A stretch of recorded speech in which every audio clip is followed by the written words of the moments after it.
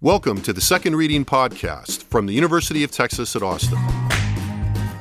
The Republicans were in the Democratic Party because there was only one party. So I tell people on a regular basis, there is still a land of opportunity in America. It's called Texas. The problem is, these departures from the Constitution, they have become the norm. At what point must a female senator raise her hand or her voice to be recognized over the male colleagues in the room? And welcome back to the Second Reading Podcast. Jim Henson here. I'm joined by my colleague Josh Blank again. How are you, Josh? I'm doing very well, thank you. You stay dry getting into work? Not as dry as I would have liked. In addition to a not entirely dry Josh Blank, we're very happy to be joined by Jonathan Tilove, who's the chief political writer for the Austin American-Statesman, and as part of that, the author of the First Reading blog multimedia extravaganza that comes out most mornings at the Austin American-Statesman. Jonathan, thanks for being here. How are you? Great to be here. Thanks for inviting me. And you stayed reasonably dry getting here? I did. I feel a little bad that we cajoled Jonathan to get here. We tried to get him to come when I was out of town, and he couldn't make it, declined to some degree. I guess he got caught up in work. He had to work. Things happen. And then the time that we've had him come, it's like about the only time it rains in August. But Right. Yeah, we'll take that fine. as a good portent. Mm-hmm. But it'll be no surprise that we'll of course return to the special session that's now past the halfway point. We've been talking about that week in, week out in this podcast for the last month. But since we're fortunate enough to have Jonathan with us, I want to start today with a piece that you wrote for the Statesman in yesterday's Sunday paper. At least that's how I saw it, based on an interview that you did with Governor Abbott Friday. So you sat down with the governor, and did you learn anything? Yeah. He thinks this is going to be a tremendous success. He thinks it's going to vault the state of Texas further in a conservative direction and as a model for conservative governance. He thinks in 10 days, Texas will be a far better place than it is even now, and he already thought it was a pretty terrific place. So if you're watching what's happening, it seems still kind of confused and uncertain where it's headed, but he seems extraordinarily upbeat about the destination. One of the things that Josh and I have talked a lot about in here, and we've talked about it, everyone's kind of talking about it, is this notion of, how much of the governor's call, how many of those 20 items he has to achieve for this to be success, whatever that means. For some people, success would be merely him not calling another special session. And it struck me that in the conversation, there were he took a couple of different tacks on that when he talked to you, at least in the way that you wrote it up. Was I right in picking that up? Yeah. I mean, it doesn't entirely parse because he's not willing to surrender anything, give on anything. He's saying he wants all 20, that's his threshold for success, and there's no reason why that can't be done, and he thinks it will be done. At the same time, he falls back on at least he wants to see all 20 get an up or down vote, which obviously is not the same thing. And I think, he's ultimately realistic, and I think he will find ways to accentuate what they did get done, even if they get a dozen things or 10 things or 14 things. I mean, my read of that is that we still don't know what that minimum threshold is. I mean, this idea that he wants everything to get a vote is an interesting It's a shift play, a little bit. right? I mean, not an unusual shift, but a shift in his position. I mean, sort of taking kind of the Patrick route of, well, if it gets a vote, I'll probably get it passed. But even if it doesn't get a vote, he still gets to say, we'll see the dysfunction, right? Yeah, I mean, I think the difference is, I think, it's obviously the ball is in the House's court to a large degree, though then they have to work out differences between the House and the Senate. And I think that's where the governor plans on taking a very active role to try to make sure that they don't end up things don't fall apart in the last few days. But, I think Patrick has asserted, and I think the governor also, that these are all things that would pass if they got a vote on the House floor, and that's not at all clear.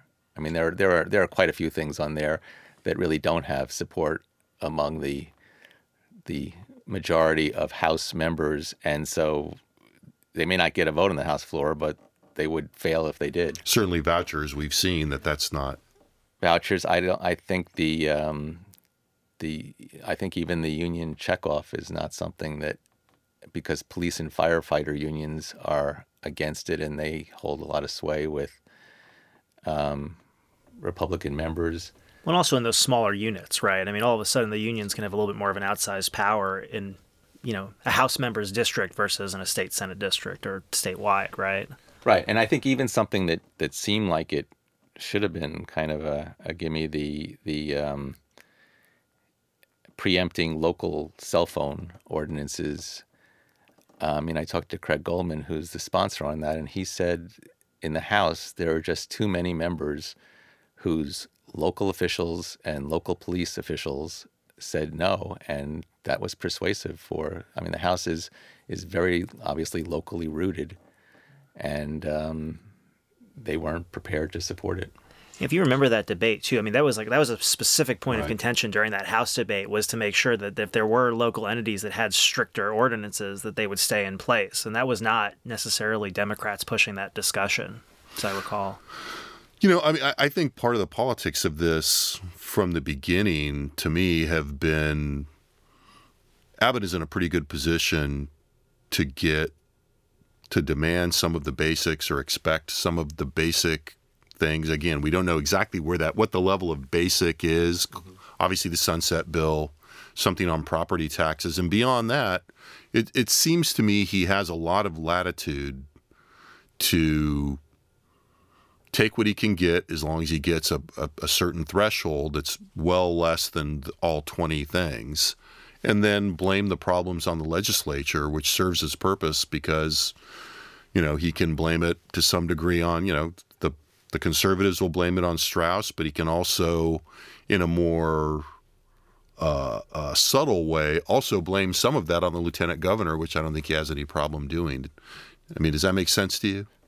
Yeah, and I think he finds himself right now with $41 million in his campaign fund and no serious opposition. So he's got to do something to maintain the momentum of the campaign. I think that the special session, which began the Tuesday after the Friday he announced for re-election, and the 20 for 20, and then assessing blame if necessary for what did or didn't happen, including maybe campaigning in Republican primaries, gives his campaign and that $41 million something to do in the absence of a real contest. Give us a sense. I want to talk about a couple more things in the interview, but just for the sake of it, what's your, you went over there. I think you kind of were there for a little bit Right. before the interview. Give us a sense of what's going on in Camp Abbott. Well, I think that they were. I think they were very pleased with how Patrick delivered quickly on 18 of the 20. I think that they, part of the point of the session was to kind of preempt any sense that, Patrick was sort of the driving force of the conservative agenda. So that was accomplished, and he was very, he just sidled up to the governor, put his arm around him, and said, "It's us against Strauss." I think the governor early on did say that put some pressure on Strauss, saying his priorities are different than ours, which is a softer version of Patrick's "the man is our enemy." Maybe a Democrat. Maybe a Democrat. Certainly a moderate, maybe a liberal. And I think there was frustration in the governor's office with the pace of things in the House, and I think Strauss and people in the House say that's just the pace of the House. That's the way we do things, and Also known as too bad. well, yeah. But I mean, I think there's a degree of institutional loyalty in the House that goes beyond simply ideology, and it's just kind of, this really is the way we do things. And I think that there was the feuding between Patrick and Strauss got worse in the middle of the week with Patrick essentially saying Strauss refuses to meet with me, and Strauss saying, you don't know what you're talking about. And the next day, the governor had Strauss in, and I think he left that meeting feeling, it was just the two of them, feeling better about the way things are headed. And even though there are things the House does that are off topic and he thinks not germane and not productive, I think he left with the feeling that this is going to turn out okay. What do you attribute that to? I attribute that to the fact that I think Strauss will let, with the exception of the so-called bathroom bill, I think Strauss will let the House vote on anything that they are likely to pass. So there's not going to be this sense that, there was some nefarious strategy at work that undermined the agenda. I think the things, and again, with the exception of the bathroom bill, which I think is still kind of the rub, I think that there's no sense that Strauss is up to something that's going to undermine the governor's ability to get things that were clearly consensus issues for Republicans in the House. I mean, it strikes me there's a sense of, shift, that we're still seeing a lot of this shifting back and forth, depending on what day of the week you're talking about, who's on whose side. Because certainly the speaker has something, the speaker can help the governor with keeping the lieutenant governor in his appropriate place. It seems, it strikes me.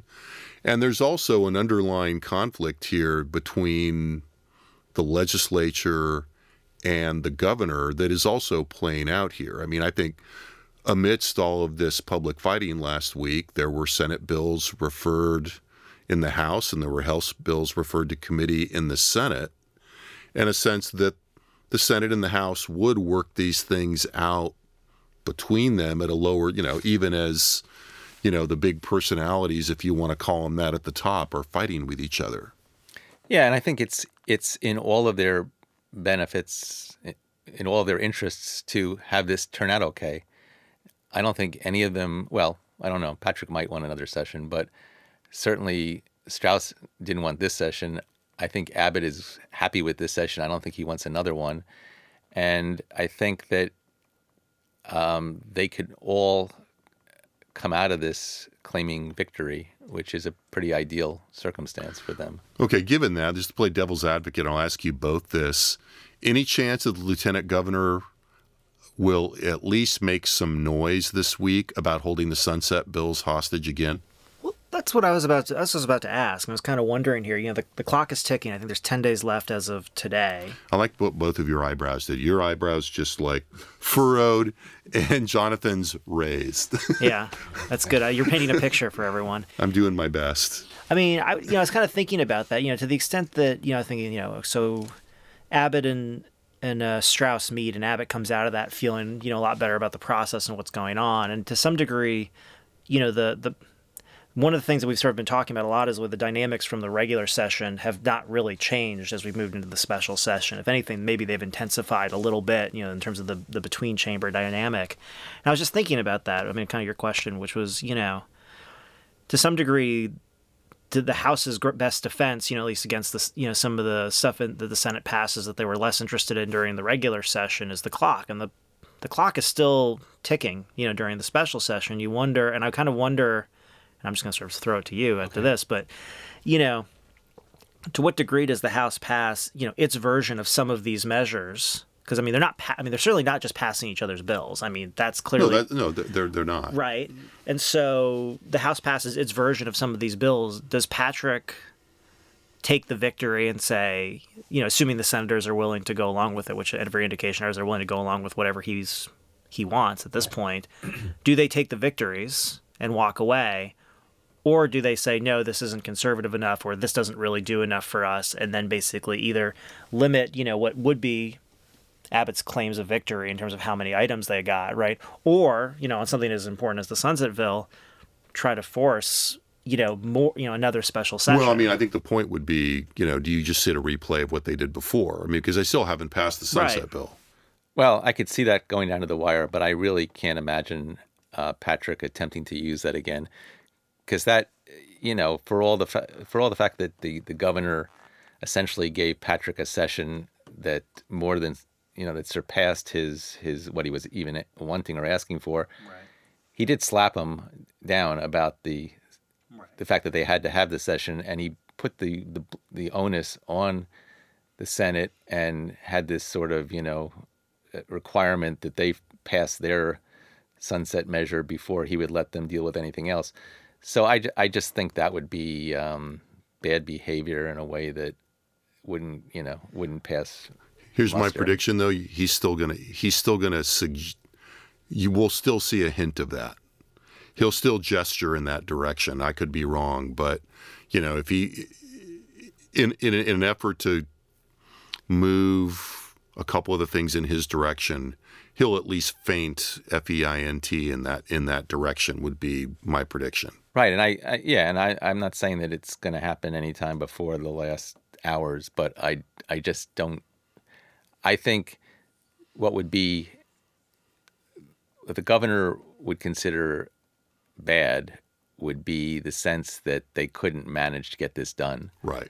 Because that's the thing he didn't like about the having to have a special session at all.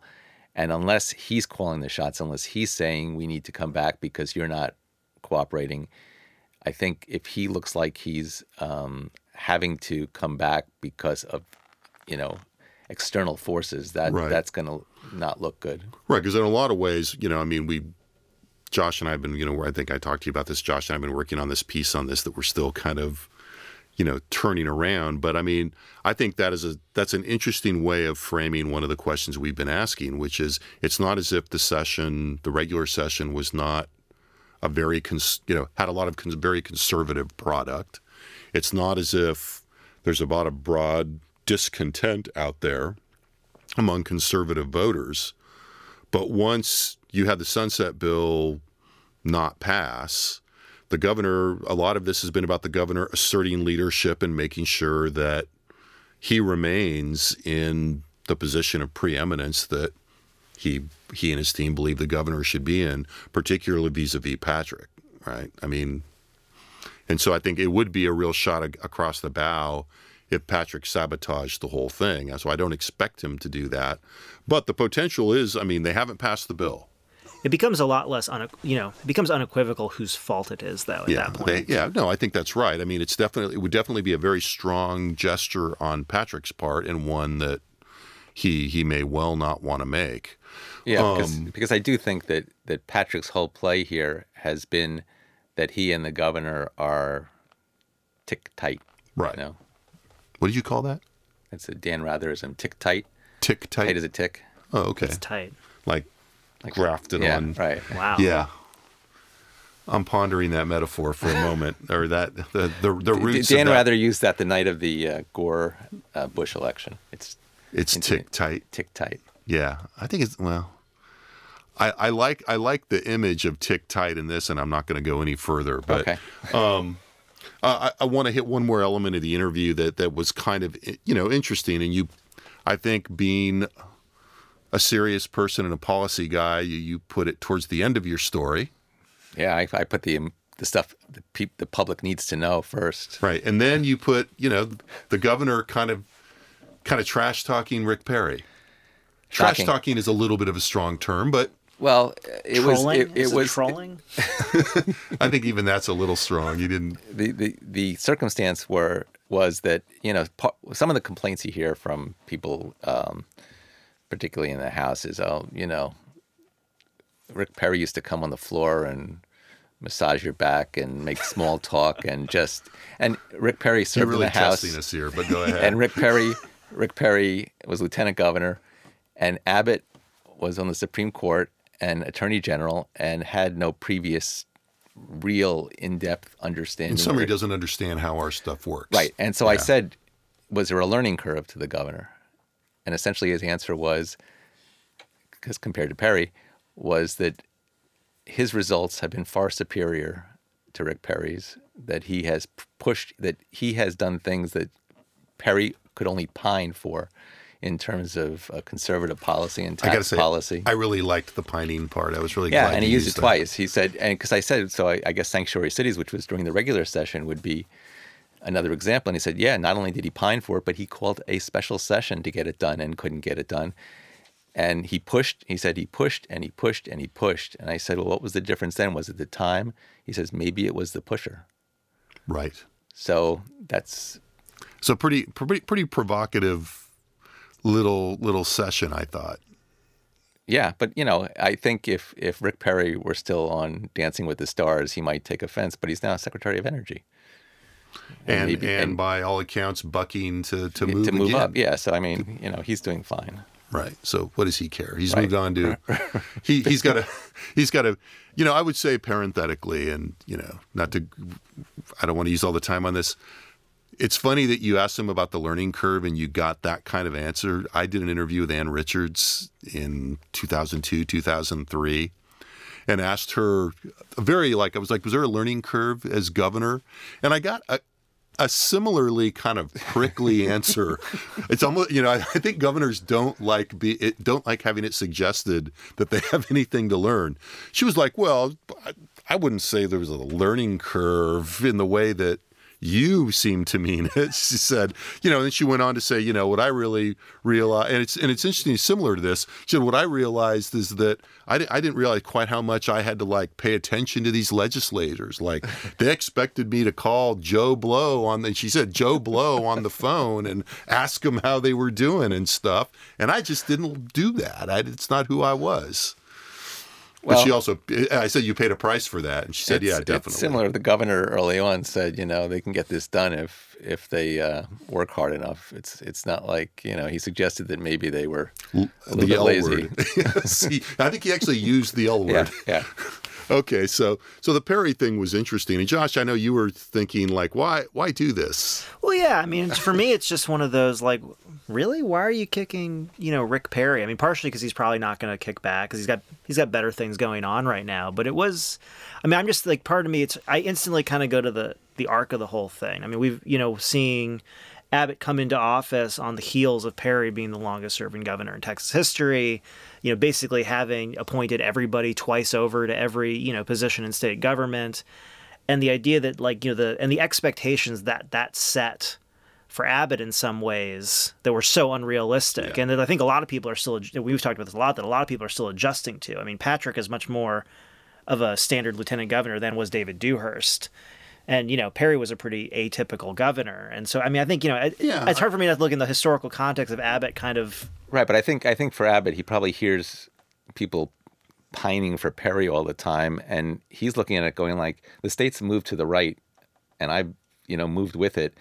And so I don't get credit for the fact that this is a much more conservative place than it was when Rick Perry was governor.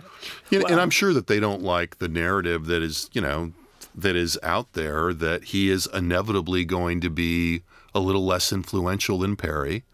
And there is this sense that, it's kind of alluding to before that, one of the things the Abbott people are really, I think, conscious of is making sure that Dan Patrick or whoever else or the memory of Rick Perry don't encroach on, the natural space occupied by the governor. And I'm not surprised that I was a little surprised at the directness of this, but I'm not surprised that that's on their minds. But what you could say, one easy way or an easier answer to that question might also be to say, well, if you're Abbott, would you rather say, I think your summary of that's good, which is the state's moved further to the right. And so if you're looking at that and trying to, credit claim, in some ways, if you're Abbott, it's a lot easier to say, well, compare me to Rick Perry on these, a couple of these signature issues than to say, who should get the credit for the state moving so far to the right over the last couple of years? Because answering that question, it's a much more of a, I think a much stronger case can be made for Dan Patrick over Greg Abbott, and that's not really, that's what he's trying to avoid, right? Well, I'll see your irony and raise it one, which is, one of the things that is interesting about this, I think, is that in terms of the state moving to the right, the person who deserves a lot of credit for stepping forward and saying, you know what, all of this stuff about the golden age of Texas politics and cooperation between parties and reaching across the aisles is over, given the reality of a Republican Texas and the reality of a conservative Republican primary electorate that is really driving outcomes, is Rick Perry. At the time, as Rick Perry really grew into the office, and certainly after he won in 2010, that was really kind of what everybody realized, is that, Perry was more than willing to do things that, that were much more focused on partisan politics than a lot of his predecessors, and it paid off. Speaking of partisanship, let's move on while we have about 6 minutes left to Governor Dan Patrick and his comments on Friday, blaming city governments for quote unquote all the problems in America. So Dan Patrick was on TV and made a bunch of comments about the cities, and we've talked about this, contrasting cities with state government. He said, our cities are still controlled by Democrats, and where do we have all our problems in America? Not at the state level run by Republicans, but in our cities that are mostly controlled by Democrat mayors and Democrat city council men and women. That's where you see liberal policies, that's where you see high taxes, and of course, that's where you see street crime. So a pretty interesting and direct kind of articulation of this sort of development that we've been seeing in the last year or so of kind of mobilizing people's allegiance to the state and setting up this conflict between the state and the cities. Yeah, I think, it's very much of a piece with Abbott's whole emphasis on protecting individual rights by curbing local governments, and that the state should be the repository of power. The thing about Dan Patrick is he takes it and he sort of adds a shiv to it. I mean, he just comes on stronger and makes it more us against them, even though the governor's been, pretty direct about how it smells better when you leave Austin because you get the smell of freedom. But that's kind of, that's kind of beautiful, the smell of freedom. Whereas Dan Patrick, you get this. Not if you live in Travis County. It's not beautiful. But go ahead. Whereas Dan Patrick, it's always got to be a little bit more Nixonian. Yeah, exactly. Yeah. With edgier, more pointed, and I thought and I don't think I've heard, to my recollection, the governor be quite. Governor Abbott has made this about a kind of constitutional argument about, state government is philosophical, really. There's a certain philosophical underpinning to it. He carried Harris and Bexar County, so right. he's and he's also he doesn't want to be so divisive that he sacrifices some votes in the process. Well, it takes Dan Patrick, the space of 30 seconds, I think, to mention that, to paint this portrait of dysfunctional, crime-ridden cities, which is, a different kind of tact rhetorically. Yeah, there's not a lot that he can say that would surprise me. Just because I just think partially he's a talented politician. He's not afraid to wade into sort of, controversial areas.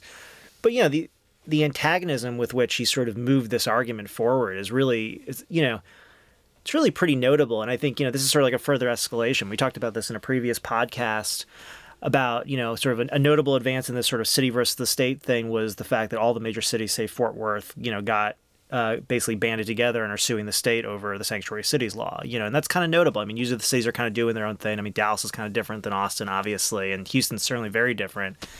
El Paso. These are different places, and the idea that they were kind of banding together at this point and saying, this is enough, was sort of, the first phase of saying, well, it seems like the cities are really starting to kind of get a little bit sick of this. But then this to me was really interesting just in that, it was such an antagonistic tone. The philosophical arguments, and we've sort of had this discussion, which is, Abbott's not necessarily wrong, right? The cities and the county governments are creations of the state government. And that's, you can't really deny that that's true. But to say that basically the cities where a huge share of Texans choose to live and elect their own representatives in government are somehow the cause of all the problems is like... And, which is Austin Mayor Steve Adler, who's been really trying to take point on this. And, not surprisingly, given that Austin is very often the rhetorical, kind of point of a lot of these objections, particularly on ideological grounds, also pointed out the cities are also economically very important in a week when the governor's been talking about the Texas miracle when, more large corporate business actors are getting involved and being a little more aggressive for reasons we talked about last week, that having to do with the timing of the special session in this fight over some kind of bathroom legislation, and taking a more, cosmopolitan, position on this. It really does kind of underline, how much there's a political, edge to this that I think is not going to be easy to resolve in the longer run. I mean, we've looked at polling, and, our polling is showing that there is a baseline kind of agreement in the general orientation here particularly among conservatives and Republicans in their views of state versus local government. But you earlier referred to Patrick as Nixonian, and I think in this case, he does come from Spiro Agnew country. I mean, he's from Maryland, and this is reminiscent of Agnew's rhetorical flourishes, shall we say? Yeah, yeah, and the overall mobile. I'm really struck by the use, obviously, of the use of crime and safety and that building of anxiety and all the overtones that go with that. I think at this point, I'll thank you, Josh. Thanks for coming, Josh, and My thanks pleasure. for showing up week in and week out over the semester. Thanks for making the special effort, Jonathan. We hope if we keep doing this, you'll come back. Thanks very much. I will. Excellent. And with that, we'll say to the students out there, good luck wrapping up the end of the summer session. In terms of some of the things we talked about, Jonathan Tilove's piece was in the Sunday Statesman. You can find it on the internet at the Statesman site. It's called Governor Abbott Predicts Special Session Will Create a Far Better Texas. There's an article in the Texas Tribune, among other places, on Lieutenant Governor Dan Patrick's comments on city governments. That story ran in the Tribune Friday and was, hit the internet on Friday. So with that, thanks for listening, and again, good luck finishing up the semester. The Second Reading Podcast is a production of the Texas Politics Project and the Project 2021 Development Studio at the University of Texas at Austin.